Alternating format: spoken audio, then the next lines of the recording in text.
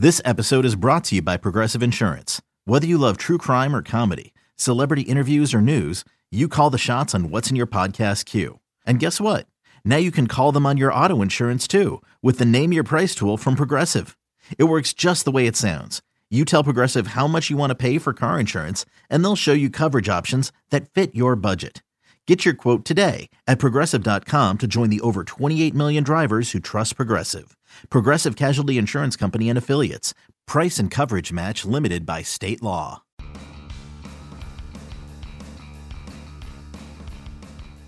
You're listening to MLB.com Extras, brought to you by MLB.tv. It's baseball everywhere. Talking Cleveland Indians baseball today on this Friday the 13th with Jordan Bastion, our Indians reporter for MLB.com. Jordan, we thank you for the time, and unfortunately the wounds are still raw after the division series loss to the Yankees in 5 games. The Indians dropping Game 5 at home the other night, as it's the Yankees off to the ALCS and not the Indians. And Jordan, unfortunately, in the index of Indians postseason heartbreaks, I would think this one has got to be up there. I mean, you look back to 2007, losing the 3-1 lead in the LCS that year, losing the 3-1 lead in the World Series last year. This one, I don't think maybe not to the magnitude of those other two because it was, quote-unquote, just a division series. But, again, I got to think that with the expectations going in for the Indians, the 22-game winning streak, the 102 victories, the top seed in the AL, having the 2-0 lead, this one still has to really, really hurt. Yeah, this one hurts a lot for this team, and I think a lot of it has to do with just how high the expectations were going in. You know, a year ago, with Game 7 of the World Series, they knew the season was ending. You know, they knew that was the last game, one way or the other, whether they were going to be victorious or not. The season was ending, and it was pretty miraculous that they had gotten that far, given the state of their rotation, some of the injuries they had to overcome.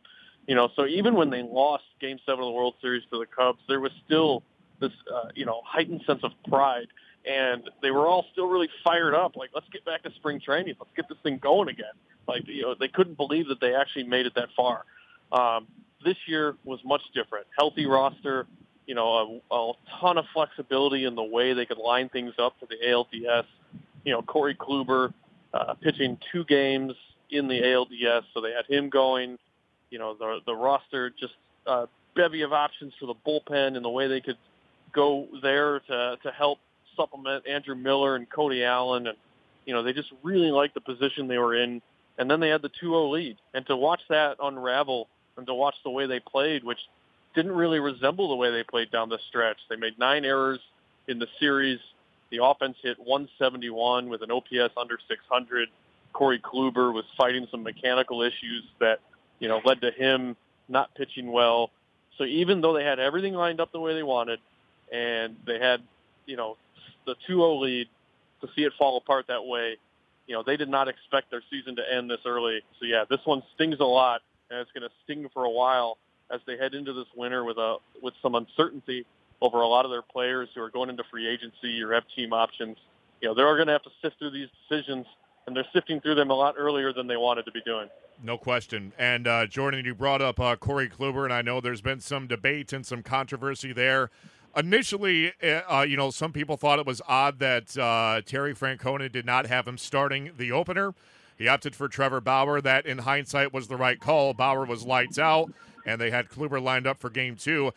Francona's reasoning at the time was, well, if it goes to a winner-take-all Game 5, I've got my ace on the mound. That seemed to make sense, but then the post-game comments after Kluber was beat up again for the second time in the series and for really a third straight postseason start, going back to Game 7 of the World Series last year.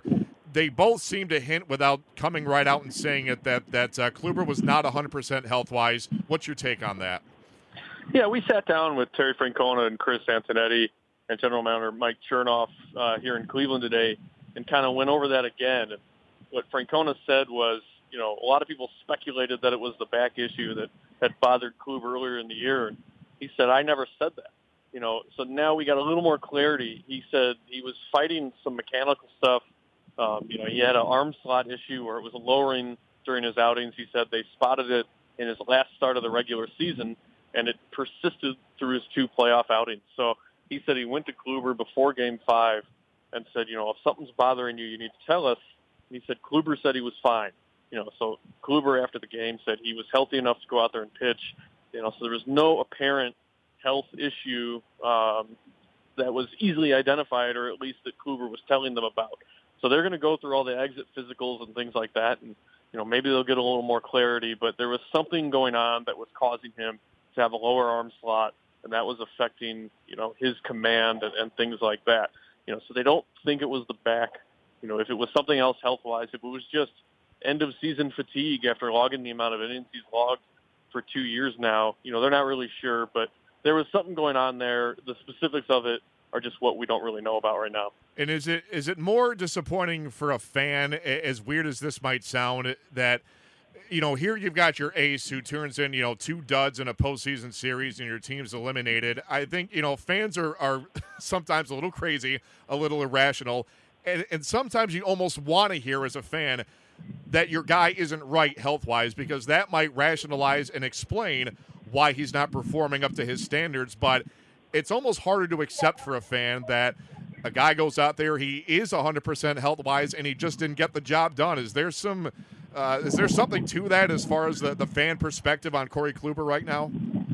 Yeah, I think so, because I think we hadn't seen, whether you're a fan, whether you're a reporter, whether you're the Indians, you hadn't seen Kluber have back-to-back outings like that, or even 3 outings in a row like that, going back to his last start of the regular season, since his rookie year. His rookie year when he came up, he struggled to get out of the first inning a lot of times, and there were some issues. And, then he emerged and became this ace and this source of consistency and reliability, and you kind of knew what you could expect every time he took the mound. And I think what we saw over those 2 starts was just not what you're accustomed to seeing, and I think that's when those questions start getting asked and those red flags sort of come up, because, we've all watched this guy for several years, and he's never had back-to-back starts like that. So I think it's fair to wonder, what's going on? There has to be something. And I think when you saw Terry Francona go to the bullpen as early as he did in Game 5, it was clear that, they wanted to sort of pull the plug, and the bullpen kind of held the fort down for the rest of that game to give their team a chance. And it's also, there are other things. You talk about the lineup hitting 171, scoring 18 runs and 9 of them coming in that great Game 2 comeback. When an offense isn't performing and when a defense is shooting itself in the foot, things like Kluber's struggles really get put under the microscope. I think, and that's kind of the situation we're in now. We're really dissecting a lot of these things, and it is because they shot themselves in the foot. They made the errors. They didn't hit. And so when Kluber makes 2 mistakes to Didi Gregorius in an outing when I think his swinging strike rate was over 20%, you really start to look for reasons why, he was struggling when maybe he didn't pitch as poorly as he did in that Game 2 outing, but it just gets more magnified because of everything else that was going wrong with this Indians team. Yeah, like you said, the defense, this was the best defense in the major leagues during the regular season, under 80 errors on the year. It completely betrays them in the playoffs. The offense did not hit. And something I found interesting, too, in talking with Indians fans, there's some fans that say, you know what, if you really look at the series, we could have lost the series in 4 games because we had no business winning Game 2. There's some truth to that. There's other Indians fans that say, look, a 2-0 lead is a 2-0 lead, and we got our hearts broken in Game 5. I guess which end of the spectrum do you lean more towards in terms of assessing the degree of the pain of this loss? Yeah, it's interesting. If Joe Girardi challenges the ball that hits the Nabich Chisenhall's bat, maybe the Yankees win that game. If the Indians scratch across 2 runs in Game 4, to back up that great Carlos Carrasco outing, maybe the Indians win that game. So, this was a series that even as poorly as the Indians played, they almost won it. They came an inch away from winning or losing a couple of those games. And, I think that's another reason that makes it so frustrating that, it kind of speaks to the strength of the team that even when they can play, unlike they did during that 22-game winning streak or winning 33 of the last 37 games, your ace gets beat up twice. Even though those things happened, they still almost pulled this out. And I think that's another layer of frustration over this. But you're right. I think there are just little things here and there that could have swayed the series in either direction, even earlier. Yeah, I mean, the postseason is so inherently cruel. It comes down to, one play, one moment, one freak thing. Look at what happened to the Nationals last night with the challenge at first base. If that call doesn't get challenged, maybe the Nats rally and put up a few runs. It's you just never know. It's so unpredictable, and unfortunately, the Indians ending up with a postseason heartbreak yet again. But, Jordan, as we come down the home stretch here, I don't want to make this all gloom and doom for the Indians because there was a lot to celebrate in 2017. And as somebody pointed out during the midst of their 22-game winning streak, they said, you know what? Yes, winning a World Series is the ultimate goal, but somebody wins the World Series every year. You don't see teams win 22 games every year. I mean, this was something historic and truly special, and I got to think that when this pain begins to subside from another postseason disappointment, Indians fans are going to look back at this and say, I mean, we witnessed something that none of us may ever see again in our lives. Yeah, I think because of the heightened expectations and because of what they almost accomplished last year, it's hard for fans to swallow it and to look back at this as a successful season. But the reality is it was. And I think Chris Antonetti had a great quote today. He said, as they start planning for the offseason, it's important not to overreact to a 5-game series in the playoffs, when they had a bad 5 games, because they really need to differentiate between the team's disappointment in the result with the disappointment in the process. And they really feel that their process was strong. They won the second most games in franchise history. They had 5 All-Stars. They had the 22-game winning streak, which was an American League record. They won the division. They got, top seed in the playoffs. I mean, it was so many things went right. Cy Young candidate in Corey Kluber, 2 potential top 5 MVP candidates in Jose Ramirez and Francisco Lindor. And when you look at how the team was built, it was built through trades, international signings, big free agent signings, ownership stepping up. I think a lot of things that the Indians fans several years ago were hoping that this franchise would someday be, it's here. It is what the franchise is right now.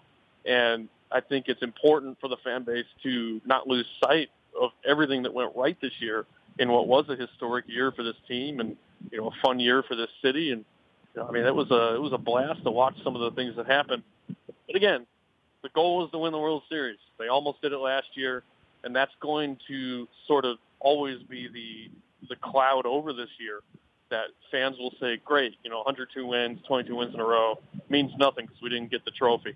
And I think there's something to be said for that, but at the same time can still appreciate the journey and everything that happened along the way. Yeah, no question. You summed it up perfectly. And, this pain is going to linger, through the winter. But I know when spring training rolls around in 2018 and Indians fans take stock of what they have, and you ran it all down with the talent, the young talent, the ownership, there are so many pieces in place for this team to make multiple runs to that elusive World Series title. It's going to happen one year, just not going to happen this year.